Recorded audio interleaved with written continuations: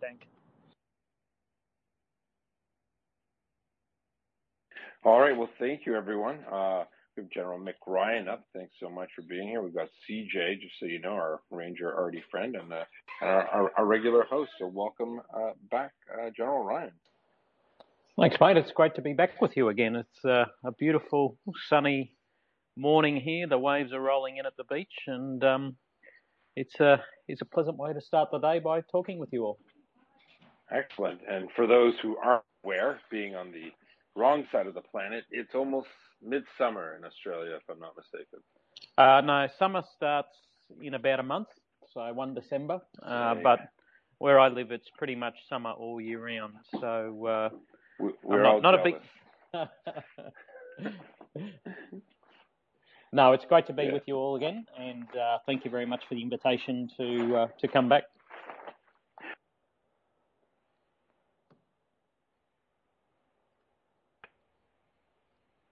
A bunch of us have gotten together. Just so you know, Rip really wanted to give a lot of attention to the heroes of Ukraine. People are helping make things go, and one of the things he just came up. That's why I messaged you today about it, because he had just come up and wants to build a network of like-minded people.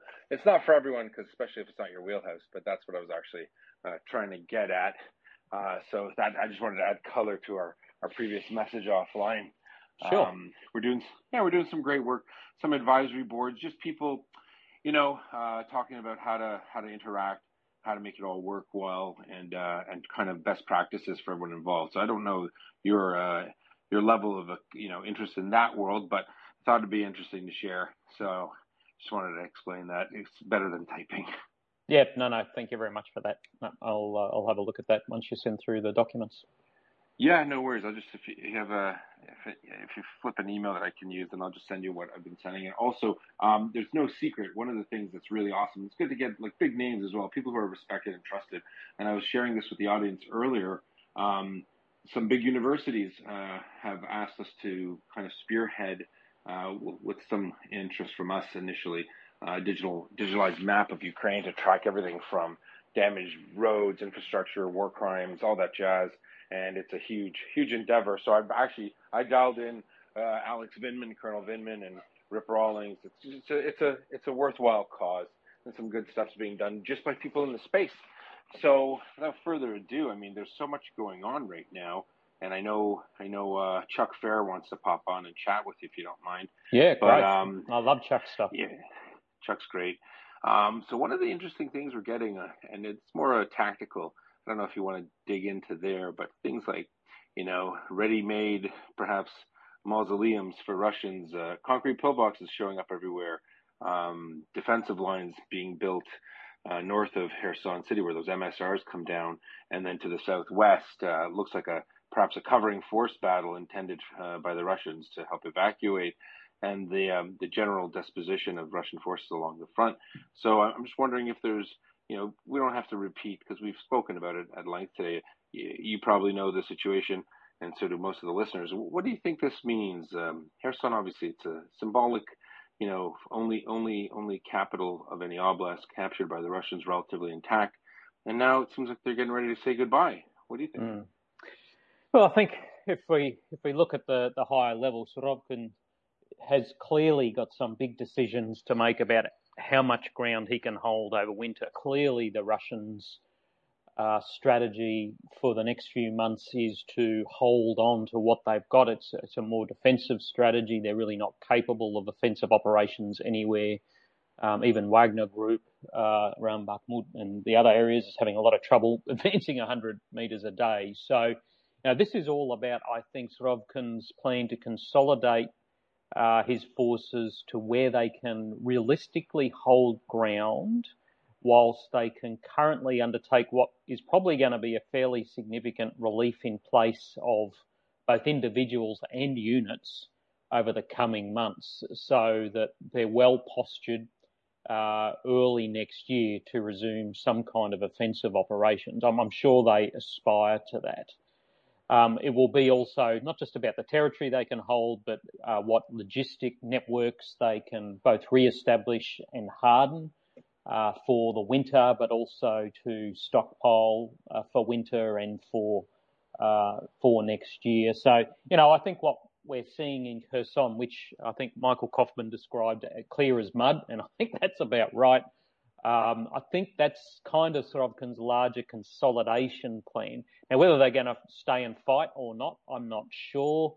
I mean, this seems to me to be a plan to not withdraw without costs to the Ukrainians. So I think they may potentially withdraw, but they want to do it at some cost to the Ukrainians. They don't want to make it easy. And I mean, we can understand that as soldiers, right? You never make things easy for the enemy. So that's kind of my sense of where we're at in Kherson at the moment. They've done a lot of preparation on primary and secondary defensive positions in the northern part. It's really hard to see into the mind of Russian commanders at any time. But at the moment, I think, they're playing a bit of a game with the Ukrainians and trying to one-up the Ukrainians in their deception and operational security. So here's a weird one. I'm not sure if you had this question asked, but it was perplexing me. What made this? What made ISIS? I'm making a few assumptions here. The assumption is the new Russian commander is withdrawing from Kherson. What if that's the case? Why is Putin listening to him now? I can't imagine he was the first general. I'd hope he wasn't the first general that said, "Hey, that's not a good idea. Let's not reinforce failure." Do you think that this is this general saying to Putin, "Hey, we could get this back later, but we need to get out of Dodge right now"? What are your thoughts on that? Well, but they could potentially have a narrative that they're not abandoning Kherson. There's more. If my geography's right, there's more of Kherson Oblast on the other side of the Dnieper, on the eastern side. So, and the Dnieper is a very significant obstacle to cross if you want to go and conduct offensive operations, say from the Ukrainian perspective. So, potentially what he's been able to say is, hey, we've lost some of Luhansk, but we haven't given it up. We may lose some of Kherson, but we're not going to lose all of it, which is in prospect if they don't have some kind of withdrawal of what are the best of their remaining forces on the western bank of it. Oh, that makes sense. And that would still allow them to hold part of it. So, with regards to this possible withdrawal in Kherson, you've seen the pillboxes. It's very important. Everyone wants to know what all the experts say. Is this to keep warm? Why so many of them? It's a tactical question, but any comments about that? Does it just seem like another strange endeavor by the Russians? Yeah, well, I'm not sure whether this is a local initiative or something that's more systemic. I mean, concrete pillboxes are kind of useful when it comes to low-level counterinsurgency stuff for roadside checkpoints and things like that. From what I'm seeing of these concrete constructions, they're not exactly designed to survive anything other than maybe 5.56 and 7.62. 50 cal looks like it should be able to breach this stuff fairly simply. So it smacks to me of a local civilian governor who wants to be seen to be doing something, who wants to be known as someone who's not going to easily give up the province that they're in charge of. And is foistering these things on the military. I mean, I find it hard to conceive why you would want these things, because it kind of puts a boat anchor around your ankle as a soldier, right? You're kind of fixed in place, and what the Russians need to be doing is a more mobile defence, not a fixed defence at the moment. But, once again, it's hard to see in the minds of some of these folks. They don't always think like us, and they do some things sometimes that don't make a lot of sense. Fair enough. The last few days have seen horrific numbers of, depends on who you ask, Russian casualties. We saw over 1,000 soldiers, over 200 armored vehicles, including a full tank regiment destroyed in the Donbass there. That's followed by another 2 days of another 1,500. So we're looking at almost a brigade, a Russian-sized brigade of soldiers dead. Implications, is this just conscripts being pushed in. I mean, I've tried. It's hard to explain necessarily to maybe people who aren't in the military what losing 2,500 troops in 3 days means. This is almost World War II level stuff. It's not sustainable, I would assume. Yeah, I think there's a couple of points to be made here. Firstly, we should always be cautious about claimed casualties. The sources for casualty numbers we should question. We know from history that generally the claims on casualties, whether they're humans or tanks or aircraft shot down, are always over the reality. That's been the historical experience of World War I, World War II, Korea, Vietnam, Iraq, Afghanistan, and a whole bunch of things. So I would question the level of those casualties first and foremost. Secondly, even if they were half that, which is probably closer to the truth, that is still a large number of casualties. It means that, the Ukrainians are putting up a fairly significant fight here. I'm not sure of the source of the casualties, but my sense would be the majority of them are still artillery, not close combat. So what that would mean to me is that the massive asymmetry in artillery and indirect fires that we saw in the Donbass, particularly, April, May, June, has been turned around by the Ukrainians. We may, see some parity or indeed local fire superiority by the Ukrainians, which is causing these casualties. So, I mean, none of this is good news for the Russians, right? It means that they've essentially given away all the advantages that they went into this war with, particularly when it comes to fires and the quality of some of their armoured equipment. And they're back to a point where they're in an inferior position to the Ukrainians, particularly when it comes to things like equipment, when it comes to secure networks, when it comes to air defence and counter-drone technologies. Mobilisation is not going to redress that asymmetry. And indeed, it's an advantage that the Ukrainians, I think, will continue to build throughout winter and early into next year. There was a report recently, it was a retired British general saying he had a lot of respect for the fact that Zelensky didn't flinch. He didn't call up a mass mobilization of 16 to 6-year-olds, that they were maintaining the country, doing this and that. He figured that was, I never actually thought of that. I never had considered why that would be important. But let's say this war progresses, do you think on a bigger scale, bigger mobilization, than assuming the number that Reznikov said of 1 million is correct, do you think that's in the cards? It's one of the questions we've gotten. Yeah, I think, I'm not sure who the British person was who said this, but I don't think actually that's an accurate statement. The Ukrainians have mobilised. They've just done it in a way without using that language. I mean, they closed the borders to men of, I think, between 18 and 45. They've called up around 700,000 people, which is much larger than the Russian mobilisation effort. You're starting to see the growth of a NATO training regime, which should have been going a long time ago, but we've got it going with the Brits, the Canadians in particular in the UK, soon to be joined by the Australians. So the Ukrainians actually have mobilised. They have mobilised. Sorry, I think he said limited as opposed to mass. Sorry, just for my. Well, what's your definition of mass? I mean, you can't call Russian mobilising 300,000 mass and Ukrainians mobilising 700,000 not mass. I mean, I think that's a bit disingenuous. So it has been a mass mobilisation, and that's just for police. We haven't seen figures for things like mobilising civil defence organisations. They've certainly mobilised industry and things like that. So I think the Ukrainians have actually mobilised. They've just done it in a clever way using their own and other people's resources. And they've just used different language to describe what we would otherwise know as a national mobilisation to prevent their extermination as a people and as a state.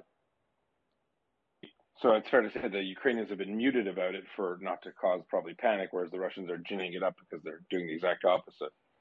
Yeah, well, I think, the Russians are making a big deal of it now because they don't have any choice. I mean, they tried to not talk about it for a long time because it wasn't a war, right? I mean, Putin didn't want the Russian people to know they were actually in a war. It was a special military operation, which should have been over in a week, and it wasn't. So, the Russians mobilized when they had no other option but to do so. If they had done it in April or May, this would have been a very different war we're fighting now, but they didn't. Putin procrastinated, and, the mobilisation's probably too late for them. They don't have the experienced trainers now to really build a force of that size, not in the short or medium term. Fun. Yeah. Sorry? No, sorry. No, I mean, I just think, the Ukrainians have mobilised, and, we need to be honest about what's going on here. All the facts say that there has been a mobilisation in Ukraine, and they've done it pretty cleverly. Absolutely. No, the individual, just I don't want to paraphrase him incorrectly. He recognized there's a mobilization, but I think he was saying there could be 5 or 6 million mobilized if they're in that much fear of their existence. They could go all out, but I'm not sure they could even support that. So they probably did as many as they could support. Now that I think about it, 700,000. Fun fact: Putin just made a speech yesterday where he's ordered the Russian military to modernize. I thought that was funny. Maybe a little late, perhaps. And he was demanding that companies compete with one another to provide the Russian military with all sorts of stuff. Anyways, it was just a fun point. But there's a question. It's a general level question here. And the assumptions are that the majority of Russian forces in Kherson and Zaporizhia are west of the Dnipro. If there is a surrender or some type of strategic defeat of Russian forces, is it not a cakewalk, but is it relatively a hop, skip, and a jump for the Ukrainians across to Melitopol? It is a pretty big open stretch it's open terrain pretty much. But some people have been asking, is there a defense in depth? Does this mean the collapse of Russian forces in the south? Do they leave for Mariupol or Crimea? Is there anything that you could speak to about that? Something that you feel confident saying? I mean, I know you're not a Russian general. No, and I don't want to forecast good battlefield campaigning either. I think they will want to hold, if they do cross the Dnieper, they'll want to hold the eastern parts of Kherson. They have to by law, at least Russian law, and I'm sure by direction from Putin. Zaporizhia is an important province for them. It's a kind of link province between Kherson and further to the east. It also contains important resources as well as important power generation capacity. Mariupol and Melitopol are two significant cities. They won't want to give them up, but at the same time, I would have thought they'll be two cities that are important campaign objectives to the Ukrainians in the near term. There's one last question. We'll open up to some questions from the panel there. We can look at Kharkiv as a front, Donbass, and then Kherson. There's a big front that we've never been talking about because not much has been going on there, and that's Zaporizhia. So those are the forces. Some people say there might be very large numbers of Ukrainian forces somewhere back from there, and there's only about 3 or 4 motorized, silly named brigades of Russians on the Russian side there. Is that something that people sometimes look at that and go, hey, how come nothing's going on there? In my mind, I'm thinking maybe that's for a push south once the Ukrainians try to establish a bridgehead on the east bank of the Dnipro. Why is it static? Both sides aren't doing anything. Is that weird to you, or is no one noticing it? No, it is. I've been looking at that as a potential axis for some time, but I'm sure a lot of people have. I mean, I think Russian strength there is probably greater than we appreciate. I think the Ukrainians would have exploited that before now. I mean, they're very good battlefield opportunists, as we saw in the north. My sense is they probably would have exploited that if the Russian forces there were as weak as we think, and if they had sufficient operational and strategic reserves to exploit it. So it could well be the Russians are stronger there than we think. It could well be that the Ukrainians don't have sufficient reserves and sufficient stockpiles to advance in there. But the other thing too is, remember, if you do advance on that axis south, you've got Russians on both sides, and we know as soldiers you've got to hold open your breach. All the way south, you're going to have forces that are holding open the shoulders of that axis of advance, and that would take a fairly significant number of troops. Whereas, if you're advancing from Kherson and even up in the north there, they didn't have to do that to the same degree. So, it would be pretty expensive in the number of forces required. Not that it's not a great idea, absolutely it is, but that's kind of how I look at it, in why they may not have done it yet. Doesn't mean they may not do it, but, I think it's a fairly complex operation to undertake. Yeah, no, that makes sense. I mean, if you look at it from the Ukrainians' perspective, if they were to push south from Zaporizhia there, to their left or the north flank would be Russian forces in Donbass, and to their west, to their right, or the west of them would be obviously the rear of the Russian forces in Kherson. So if you're in your enemy's rear, they're in yours. So I would have assumed that one of those flanks would have to give before they push forward there. Yeah, no, it'd be pretty tough fight actually, and very easy to get cut off by the Russians.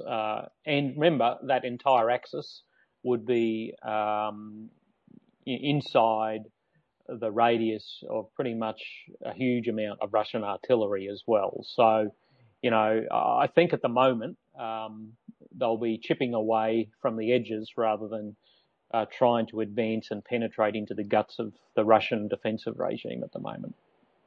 Okay, great. I'm going to be greedy and ask one more general question. Yeah, sure. Let's say Kherson falls, whatever, surrender, destroyed in place, a bunch scatter. Does that force of Ukrainians west of the Dnieper,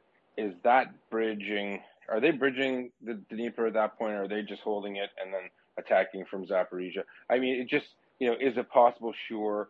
Imagine they spend another few months enabling operations, conducting fire missions on the Russians east of the Dnieper to push them back away so they can conduct some kind of bridging, or is that, pardon the expression, a bridge too far? I think this would have to be quite a deliberate operation to cross the Dnieper and then go into the eastern part of Kherson. I mean, the Russians have had a long time to think about this. I mean, they're not total idiots, and they have demonstrated some capacity to learn. And they have defended, the west bank of Kherson for a long time now, albeit with some of their best forces, armour, parachute forces and the like. So my sense is, if the Ukrainians could take the west bank of the Dnieper before Christmas, that'd be a pretty good outcome, because it would probably include Kherson City, which is a significant political objective. But getting across the Dnieper, sustaining supply lines across the Dnieper would be a really large operation. Would take a lot of combat units, a lot of support units, a lot of air defence, a lot of air force. My sense is that's the kind of thing that once you take the west, you'd start stockpiling and planning for and conduct at some other point. I don't know whether the Dnieper freezes in winter. I don't have that kind of geographical familiarity. My sense is it may not. So, they're going to have to bridge it. It's not the kind of thing you can just run people across in winter like the Chinese did across the Yalu at one point in the Korean War. So I think the East Bank is a different operation. It's not a different phase of one operation. Perfect, thank you. Let's grab M, the shades of the pyramids. As a question for you, then CJ. Go ahead, M. Thank you, Yehuda. The pyramids say hi. Thank you, sir, for joining us. G'day, mate. You tweeted a very informative thread about the theory of victory, the Russian theory of victory, the elusive one per se, and the shape-shifting nature of it, and they're changing policies. They're changing strategies in order to try to achieve that ever-changing theory of victory. Now that they are moving away deeper into Kherson, away from the river. And one of the pillars of the strategies, as you define them, is hitting population centers and civilian infrastructure to try again to force political capitulation in Kiev, or scare the population or break their morale. We haven't seen Kiev evacuated during the first wave of the invasion when Kiev was being attacked along three northern axes. Yep. But now that winter is coming and there's a obvious degradation in the electrical generation capacity, some people might argue that a new wave of Ukrainian refugees might travel to Europe, or there will be an influx, another refugee influx. But I think quite the opposite. I think that the Ukrainians will actually, stand their ground and try to fix the electrical capacity as soon as possible, and tolerate whatever hardships they have to go through, and not break down. What are your thoughts on that, sir? I think you're dead right. I mean, Kiev has been through worse than this, to be frank. And if nothing else, the Ukrainians have proved themselves to be not just plucky and inventive, but really tough in putting up with some pretty vicious terror tactics from the Russians. We're seeing an influx of assistance and commitments of assistance from European organisations to help sustain and repair the power grid. I mean, we've seen some really good commitments from Scandinavian countries. I think in the last 24 hours, even Switzerland has committed $100 million to repair and sustain the power grid. You're seeing an influx of various types of air defence and counter-drone technologies to protect key nodes in the power grid. So I think, Ukraine's strategy is more to repair it and sustain it and protect it rather than do a wholesale evacuation. I can't see that happening. And at the end of the day, what the Ukrainians are doing is repairing it quickly, getting on with life and saying, hey, you can throw all the missiles you want. All you're doing is wasting missiles and wasting money on something that's not resulting in any strategic outcome. So, I think you're right. I think they're going to focus on a repair, sustain, protect kind of strategy for their power water grid over the coming months. Thank you so much, sir. All right, over to CJ, our resident ranger. Thanks, Yehuda. No, General Ryan, I got to go back to the bridge for a second because you sort of were hinting at it, and I just want a bit more info. For other people's awareness, there's not many general officers that were engineers. So General Ryan has a unique experience of, commanding at both the tactical, operational, and strategic level. So could you kind of explain just to all of us here, what is like the key differences outside of scope and size between, a tactical wet gap crossing? So we've seen plenty of these, right? Bilvarivka, where there's a brigade-sized element trying to cross a span of water, and what crossing the Dnieper would require, which is at least a division or more. And this is significant because, as best as I know, other than World War II, this is not something that NATO or any Western country has done in combat, or at least in near peer combat. So can you kind of explain, sir, what the difference is and what is required for this huge step up in scale? Yeah, no, thank you for that. No, I am a combat engineer, but I commanded a combined arms brigade, so I kind of had the best of both worlds. And I've served in an infantry battalion on operations, so I've been fortunate to see all the different elements of it.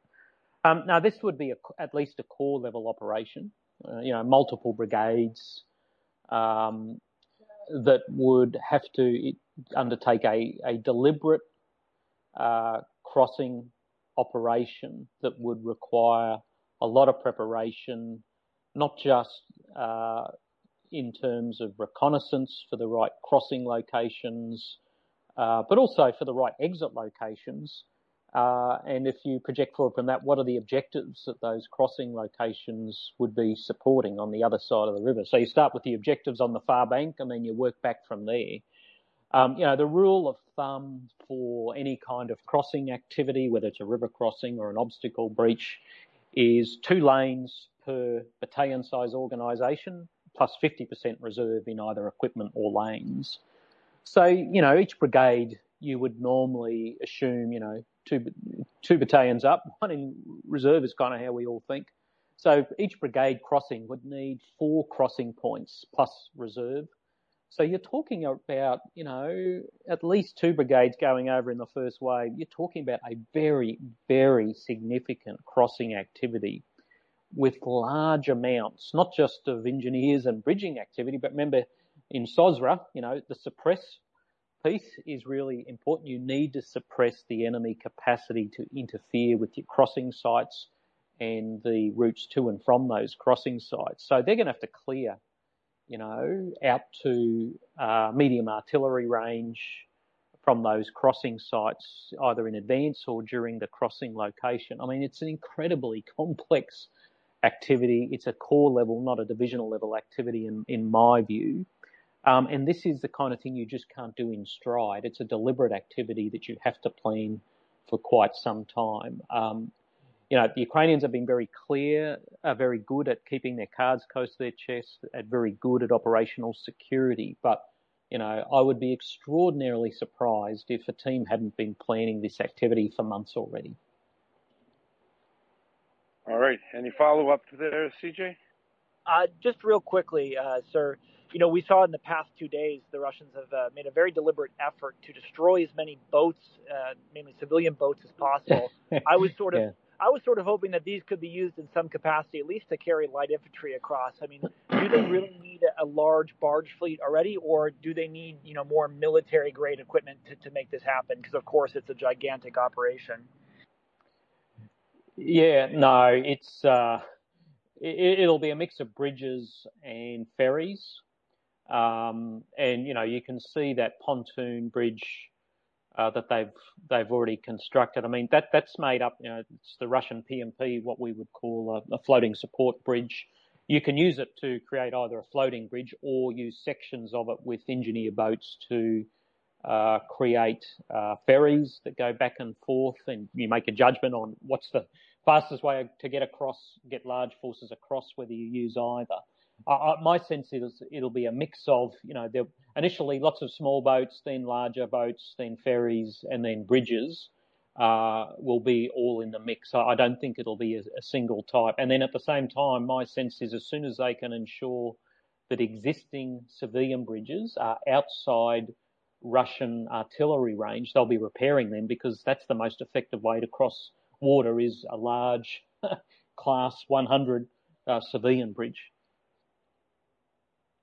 Would that be like the Antonovsky Bridge? That's the one. Amazing. All right. Well, back to, Daryl and then M. Good evening, General. Good evening. My question has to be with the Russians using the tetrahedra, their trenches, and all these World War II type defense measures.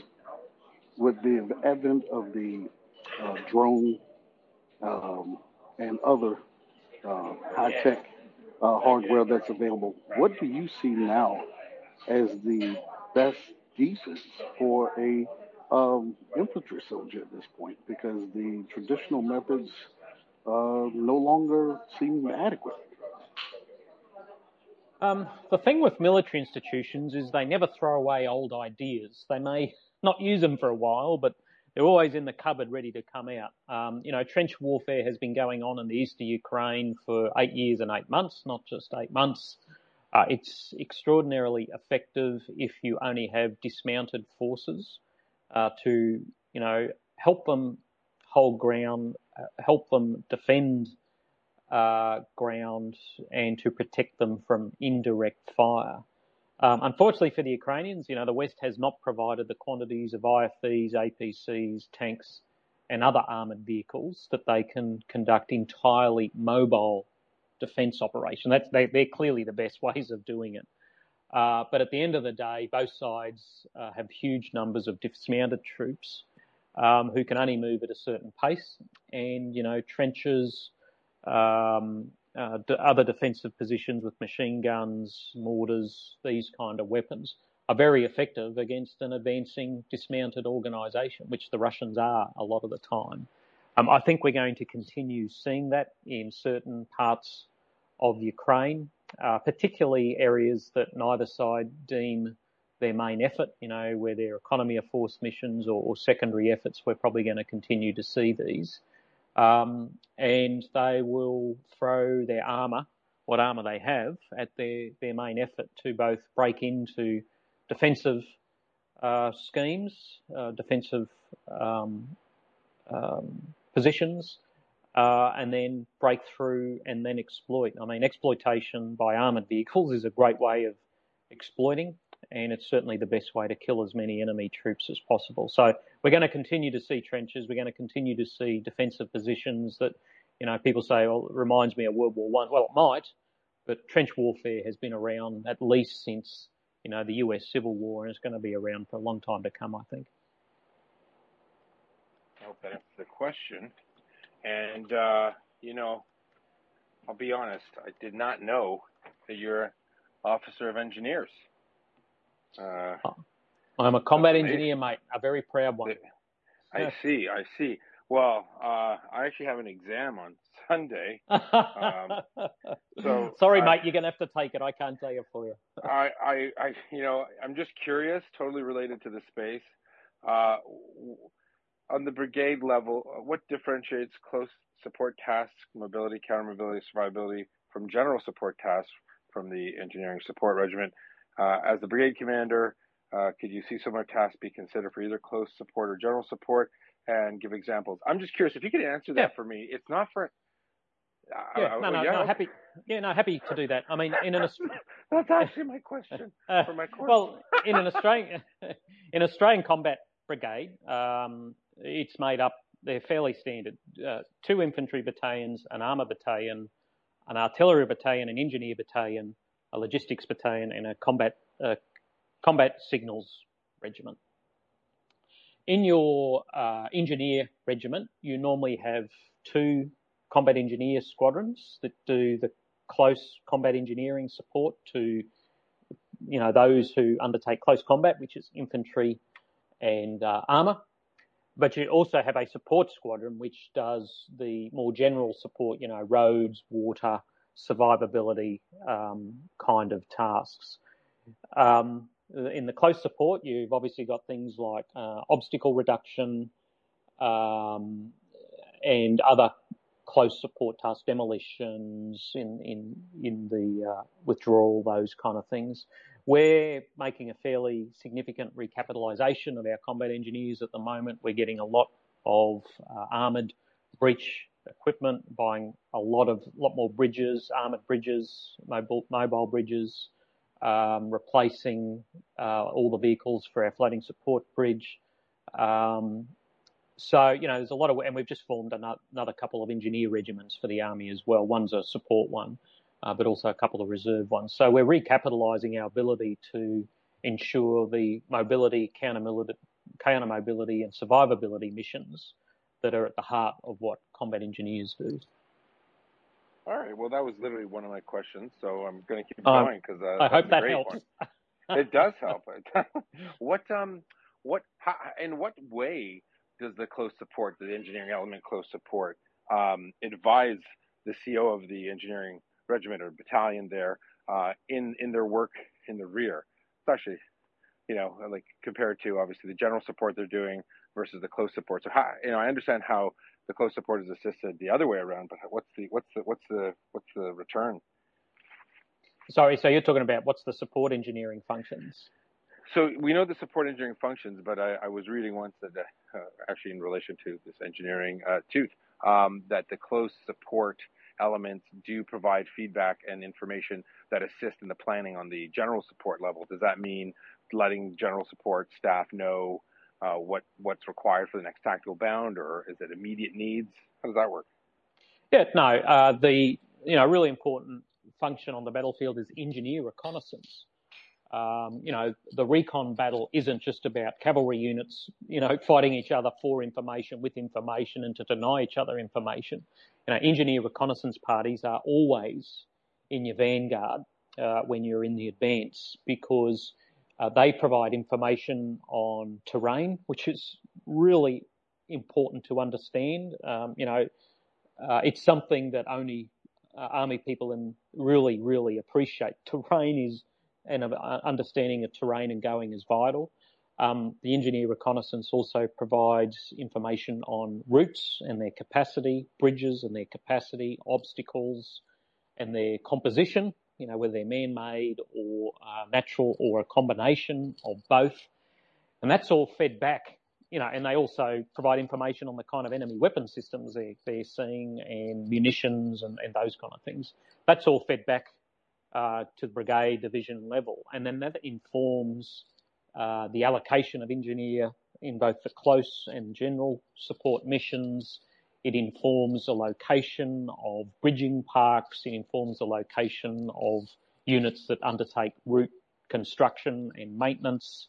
So it's a fairly complex tableau, where you have people right at the front feeding back information and people right at the back pushing forward engineer support for both the close and the general support roles, depending on what the main effort is for the commander. So whoever the tactical commander is the one who drives priorities, and engineers are always on the main effort. You don't have enough to split them evenly. They're always on main effort and maybe a little bit on the secondary effort. So if you find concentrations of engineers on the battlefield, that's one way that you can pick the enemy's main effort. Where you find lots of engineers, you can say this is their main effort.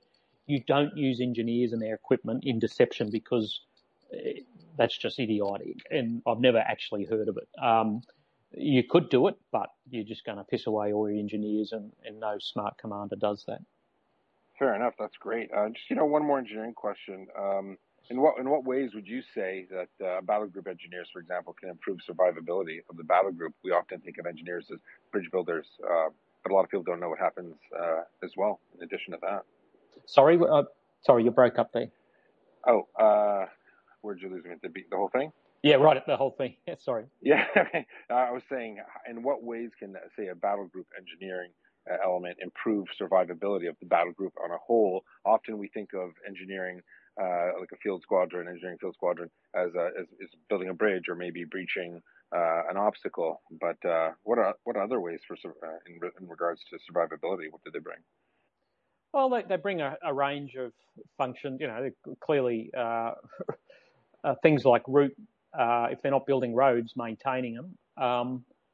A really important function in a lot of dry places is dust suppression. People I come from a dry, dusty place. If you don't suppress dust, people get sick and your computers don't work. So that's an important function. Water supply. Sometimes you've got to win water locally. Engineers do that for you. But they also bring trades like carpenters, electricians, plumbers that can support local communities, which is pretty important, even in high-level warfighting. And, construction, if you have commanders that want to have berms around important logistics or fires locations, they'll do those kind of survivability missions as well. So there's a range of different things they can do. And then obviously engineers can use local contractors for a range of functions as well. So, we're pretty flexible, and I think most people in the Army, know and appreciate that, combat engineers are generally the smartest and best looking parts of any army. Here we go.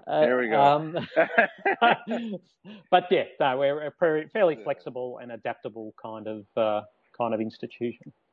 Fair enough. I like to throw when we get specific trades, and we like to ask the questions, just because when I speak on the infantry side, I'm a SIGO now, but I used to be infantry for a long time. People seem to be really interested in the minutia, and we haven't had Colonel Lake's an engineer, as you know. So yes, she's Yep. Yeah. So we have a great talk there. All right. So last question about engineers is yes or no. Do you guys say chimo like we do for no reason? Say what? Chimo. I have no idea what that is. No. Canadian engineers, it's instead of hoorah, they say chimo. I don't know what it means. I was just curious. Okay. No, we do not say that. C-H-I-M-O. Okay. No idea what Yehuda, maybe we can stay briefly on the adaptation, because General Ryan had just highlighted the adaptation battle as being key. And as combat engineers are such adaptable human beings, maybe that is something which we can touch upon briefly, because Ukraine seems to be winning that battle. Right.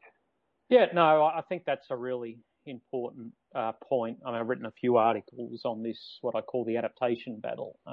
It was almost a whole chapter in my book because it's so important.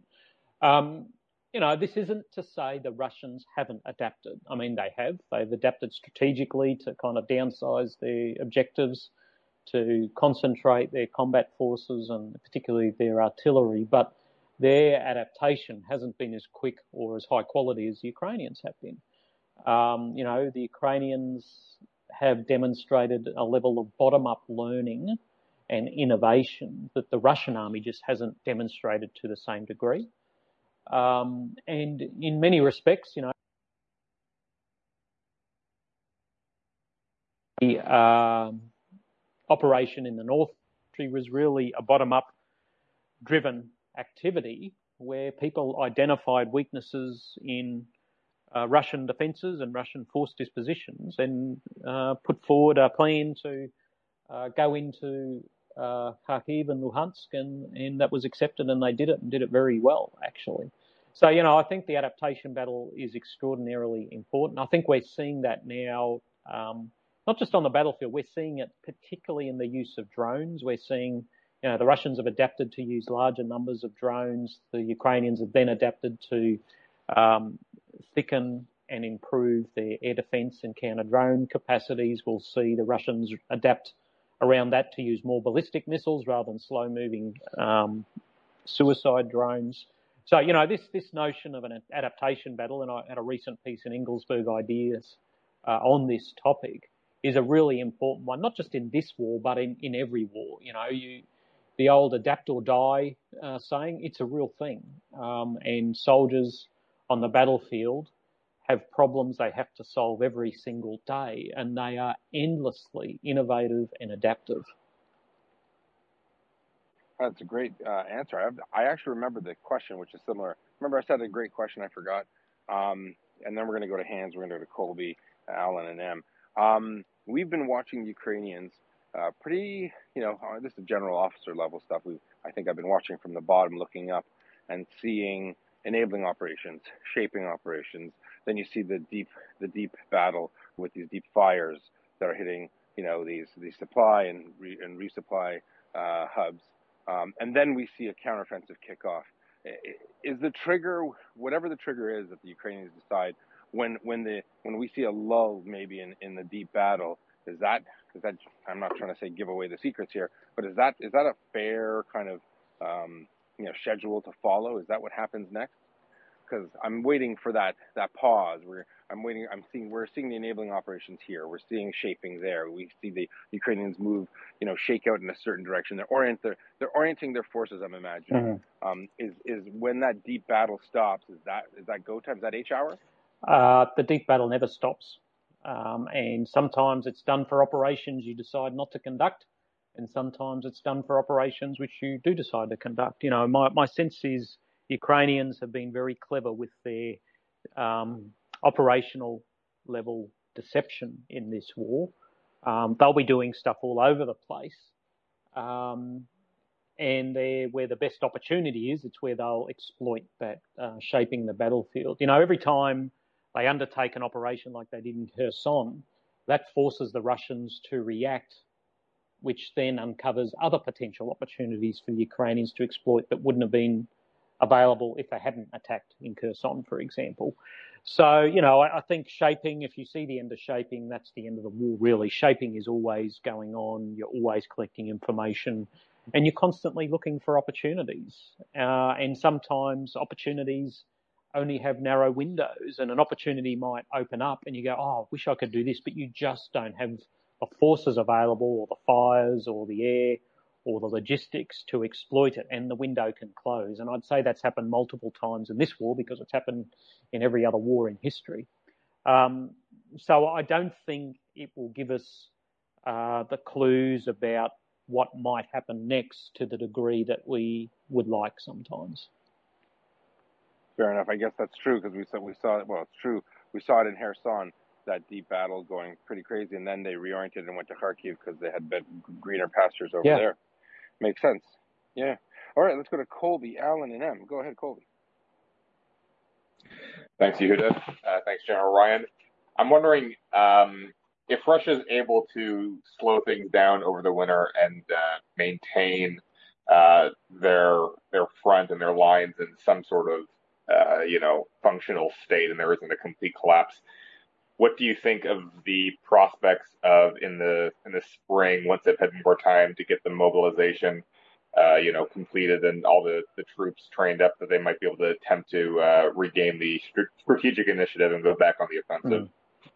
Yeah, I think certainly the Ukrainians have seized the initiative in this war at pretty much every level.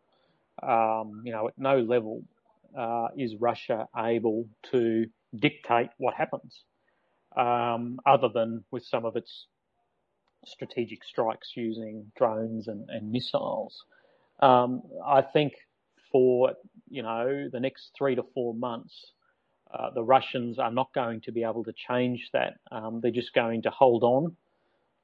They're just going to want to retain as much of the territory they've already taken in. They still own 17% of Ukraine, which Ukrainians are going to have to capture at some point. And they'll be backfilling a lot of units that have taken horrendous casualties. And even though we've seen mobilised troops already appear in places in Ukraine, the larger proportion of them are actually backfilling units that aren't on the front line, that are being reconstituted. And, my sense is we will see them undertake offensive operations in the spring. My sense is Donetsk is probably a likely location, but we could see, if they're able to keep the west bank of the Dnieper, I'm not saying they will, but if they could, another move out towards Odessa. We could see other stuff in Kharkiv. I mean, clearly it's easier for the Russians to mount offensive operations out of Russia proper into Kharkiv than other areas. So, there's a whole lot of potential Russian opportunities that the Ukrainian High Command will be thinking about.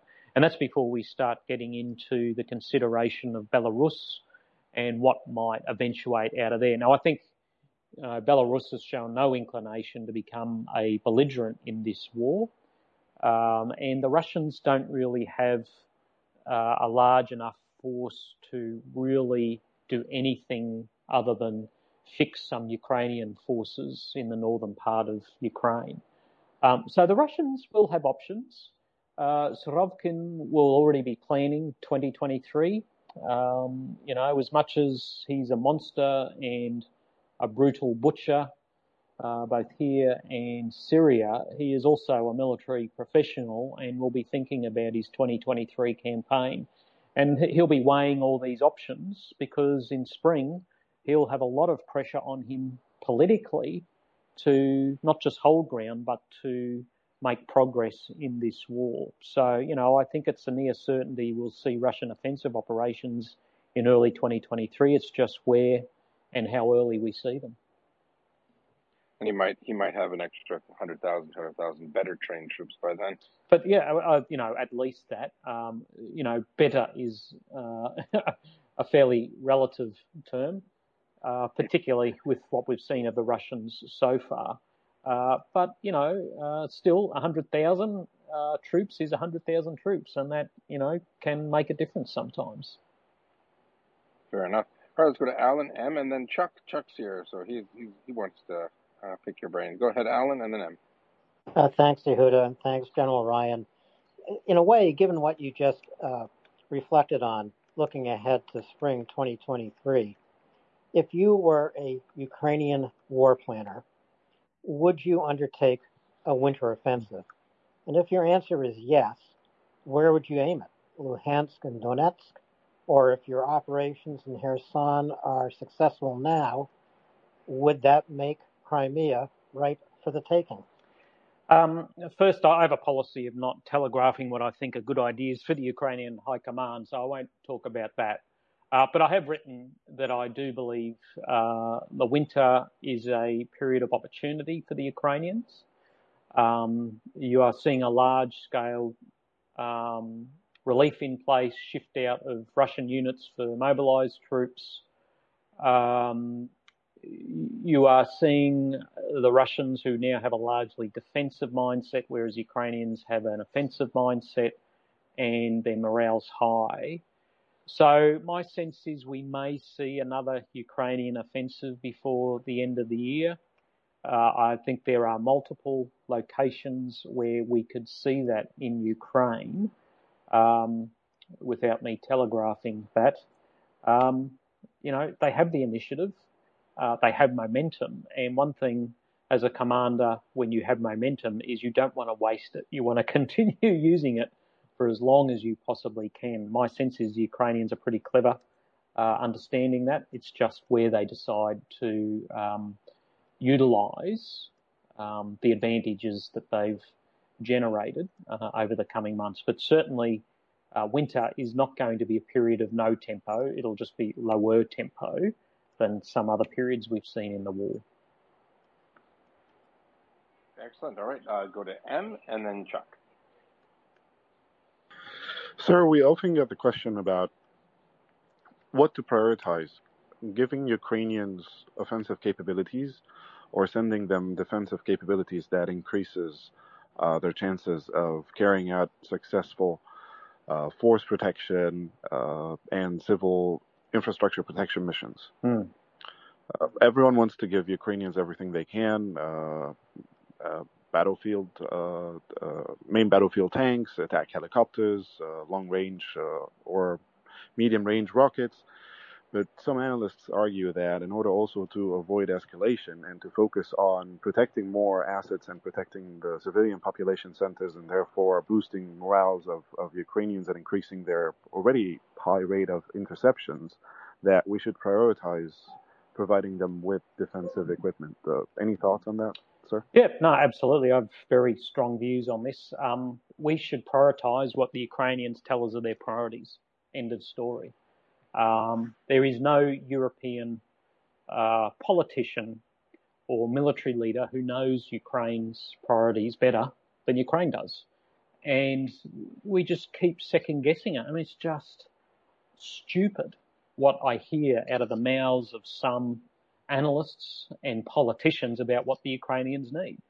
The defence minister, the president, and others have been very clear about their priorities for a very long time.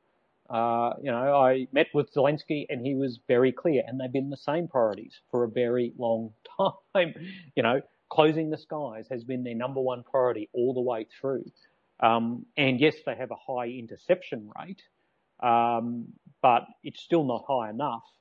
And you run out of ammunition pretty quickly when you're doing lots of intercepts. So that will remain an enduring priority.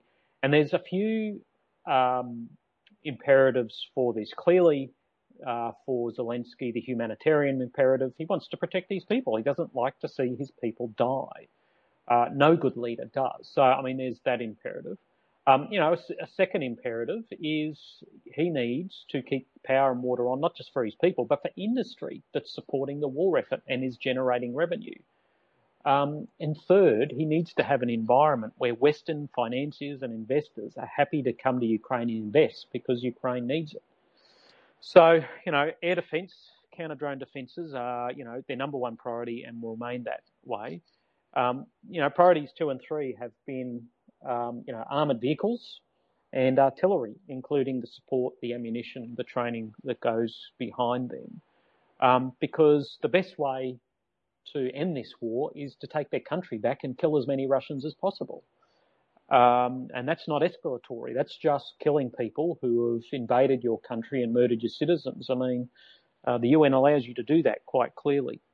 So I think the big thing is a bunch of politicians need to stop posturing about what they think Ukraine needs, because most of them are clueless about what even their own country needs, and just go with what the Ukrainians have told us they need.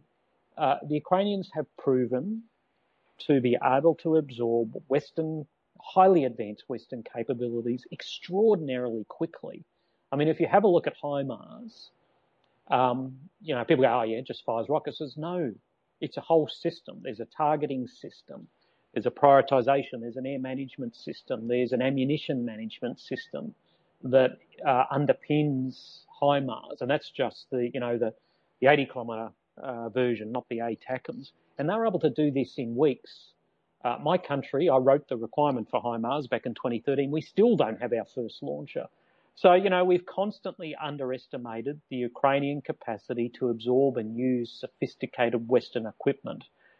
We need to trust them. We need to trust their priorities. And we need to stop this idiotic political posturing about what we think they need. Just go with what they think they need. Thank you It's so funny. much. Thanks, Sam. We had CJ here, as you know, he's an artillery captain, and he was saying that watching them use it M777, it was faster than they were using it back at battalion. So it's shocking all around, really. Well, there's good reasons for that. I mean, the detection to destruction time is 3 to 5 minutes. It's pretty hard to move a 777 battery that quickly, so they've got to be faster. And welcome to Chuck Fair, as you know, everyone's favorite neighborhood Team SEAL Team 6 friend of ours. Welcome, Chuck. Hey, thanks. Great to be here. General, hey, Chuck. I've been listening in rapt attention, and really, I am always impressed when somebody is speaking complete sense, and it's been great to listen to. Thank you. Yeah, absolutely. We were talking about the Russian adding manpower, and looking at poring over sources today. There are several fronts on which the Russians have continued these sort of piecemeal attacks. None of them, I think, are greater than company size, maybe even platoon size. For example, against Bakhmut and against Marinka, a couple other places. I've also noticed that over the last 3 or 4 days, the Russians are averaging almost 1,000 KIA a day.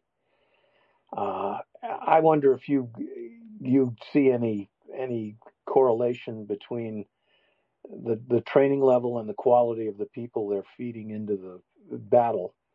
Is that individual soldiering skills, which I think is probably part of it? Is it bad tactical decisions handed down from the top? Is it the inability to put together basic infantry skills, or what do you see as sort of causing these, lack of progress and surge in casualties? I think there's a few things here. I know I've spoken briefly about we should be skeptical about casualty numbers always. Historically, during war, we've always got them wrong for the enemy. So we need to be very careful about, the numbers we're seeing. My sense is they're generally about half of what we see. And that has been the experience through multiple wars. But that said, they still are taking heavy casualties. I think there's a few different reasons for this. Firstly, I think, they are still trying to conduct offensive operations against an army that has become very, very good at defensive operations, defense in depth and attacking an adversary at multiple layers and depths on the battlefield. When the asymmetry in artillery has been addressed as it has by the Ukrainians over the last few months, that can become very expensive. I mean, artillery in the 20th century was always the biggest killer in, World War I, World War II, and it appears to be in Ukraine at the moment. That's the evidence we're seeing from multiple sources, including from senior Ukrainian and Russian commanders. So I think, it's pretty hard to conduct defensive operations against an army that's pretty good at defensive operations. Secondly, it's really hard to conduct defensive operations when you're doing it dismounted instead of with armoured vehicles. Tanks save lives, armoured vehicles save lives. You can move more quickly, you can carry heavier weapon systems, and you can network better with the communication systems that are inherent in armoured vehicles. A third thing, clearly, is we are seeing a lot of these attacks undertaken by forces that aren't that well trained, certainly not compared to what we would expect in the West. And the hardest thing to train people for is offensive operations. It's extraordinarily difficult. For those of us who've done dry and live battle group and above level attacks on exercises or done stuff on operations, it's extraordinarily difficult to do. and they don't appear to have either the leaders or the soldiers who are capable of doing this, and that's probably only going to get worse over the coming 6 months. So I think it's a complex interplay of different reasons. That doesn't help the Russians, frankly, because they're probably going to keep taking casualties. And as things cool down, their problems only get worse with levels of support, inability to conduct good camouflage and deception operations and these kind of things, as well as non-combat casualties will skyrocket. May I just chip something in there for you, Chuck, because I think this is exactly the line of questions which are important.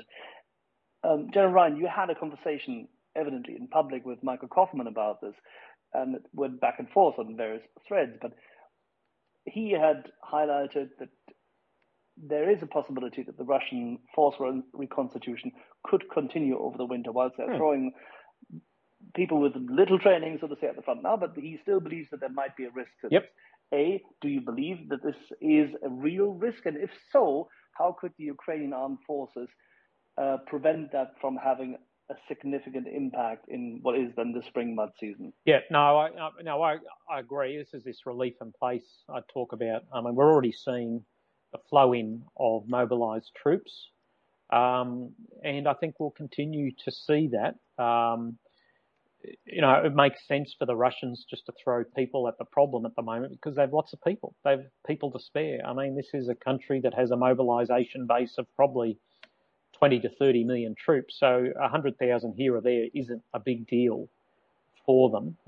Certainly not in the mind of Putin when it comes to lose 100,000 or lose the war. I agree with Michael. We are going to see the infill of mobilised troops over winter. It just makes sense to undertake that relief in place over winter, get them familiar with the ground, keep the ground in preparation for whatever comes next spring that Sorokin may be planning. What do you think the Ukrainian armed force can do to interdict or interrupt or impair that? I mean, without giving away the game, but what generally, how should they do it? Well, they should be targeting locations where reinforcement troops are held before they're sent forward. The way reinforcements are coordinated in every army is they generally go to a central depot and then they go from there. Well, you find the central depot when you hit it with HIMARS and you kill as many as you possibly can. And that has lots of different impacts. One, it kills mobilised troops, which is a good thing. Two, for the troops at the front line who are expecting reinforcements and don't get them, that has an impact on their morale. And it also keeps the front line at a lower force density than the Russians would like, and the Ukrainians might be able to exploit that. So, firstly, you've got to target the reinforcement depots. But there's also the psychological fight, right? And the strategic influence campaign from the Ukrainians in the West is really important here. Firstly, the Ukrainians are offering mobilised troops an easy surrender, hot food and be treated well, and they're doing that through posters and social media and videos of captured Mobics and those kind of things. I think both the physical and the psychological are areas that should be targeted when it comes to trying to weaken the impact of Russia's mobilised troops.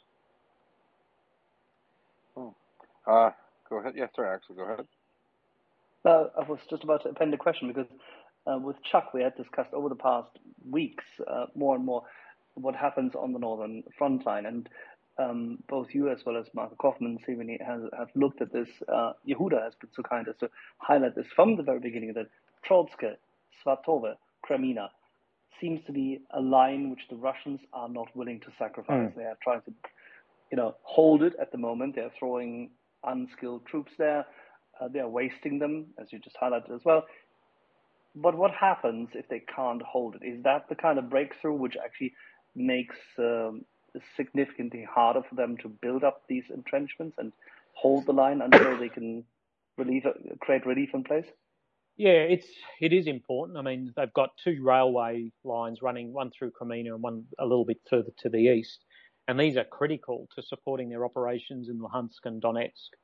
So, you know, it's important from a tactical and operational perspective that they protect the supply lines. Secondly, you know, there's a political imperative to hold Luhansk because it's one of the provinces that was annexed back in September by Putin. So, you know, he wants to lose as little as possible of them. So, you know, he has a political problem if the Ukrainians keep taking back Luhansk Oblast. But there's another political imperative here, which is keep the Ukrainians away from the Russian border.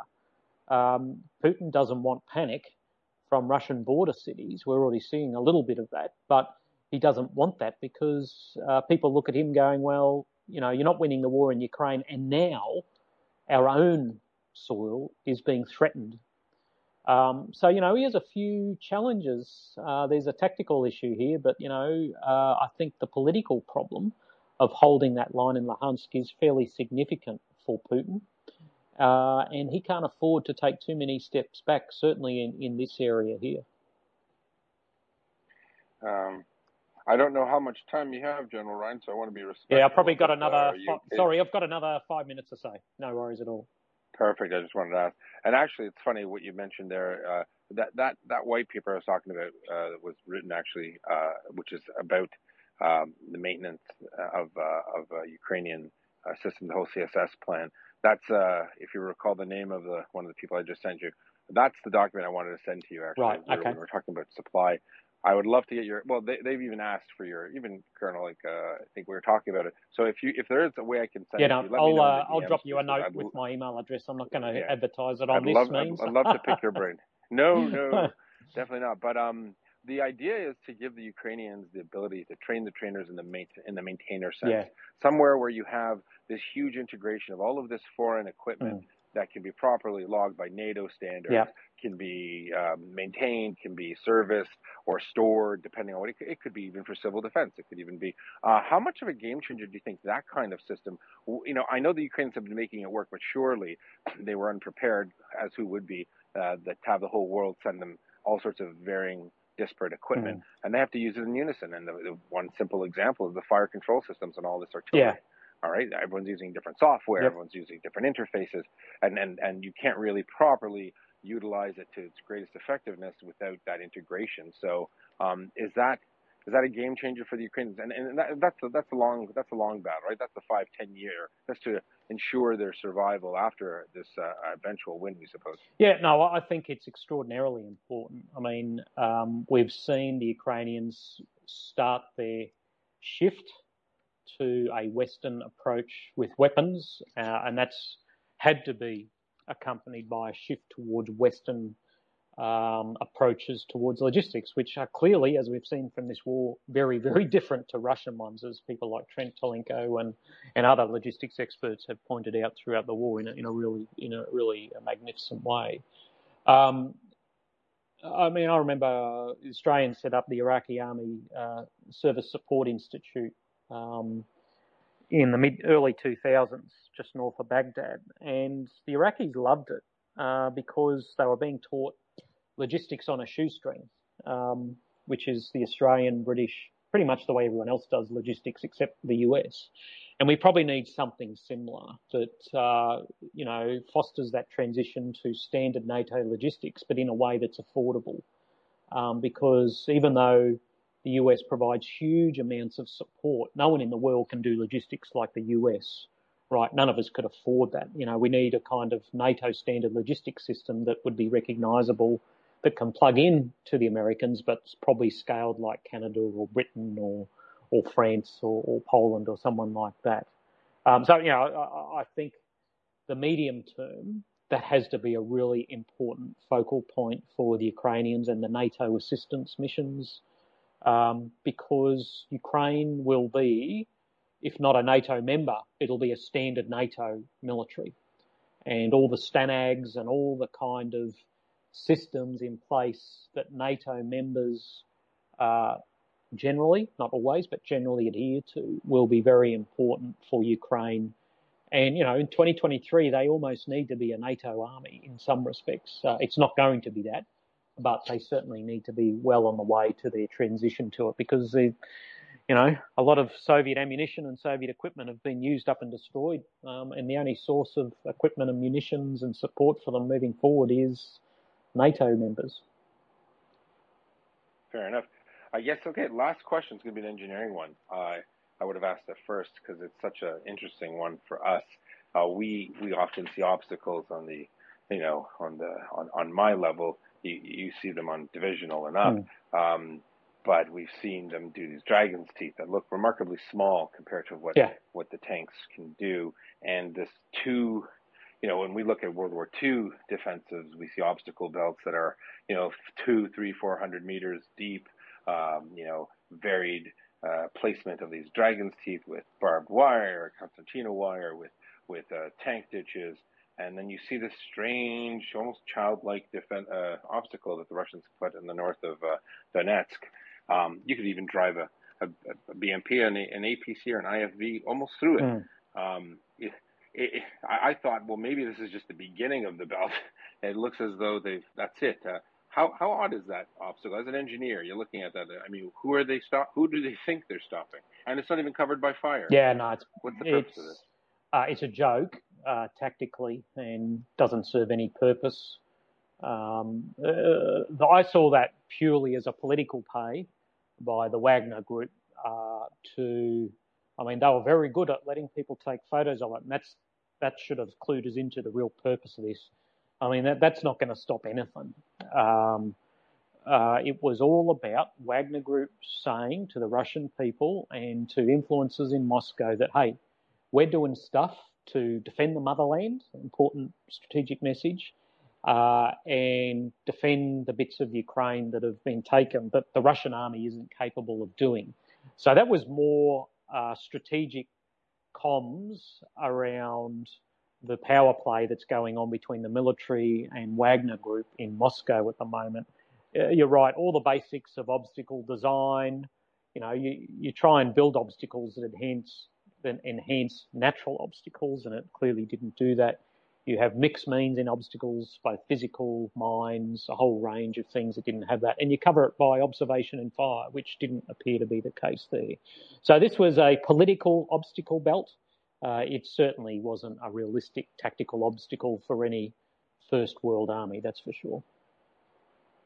Excellent. Well, listen, thank you so very much for your time, General Ryan. And please do, I should have said retweet the space somewhere, but we get so wrapped up talking to you because I'm getting answers for my course off you, so I hope you don't mind. No worries at all. For the audience, if you do mind, if you haven't followed Mick Ryan, please do. He is a friend of the space, a strategist, leader, and author, and obviously a retired Major General from the Australian Army. Please do give him a follow. And he won't be traveling to Russia soon because he's been banned. He must be very sad about that. I was very proud of it.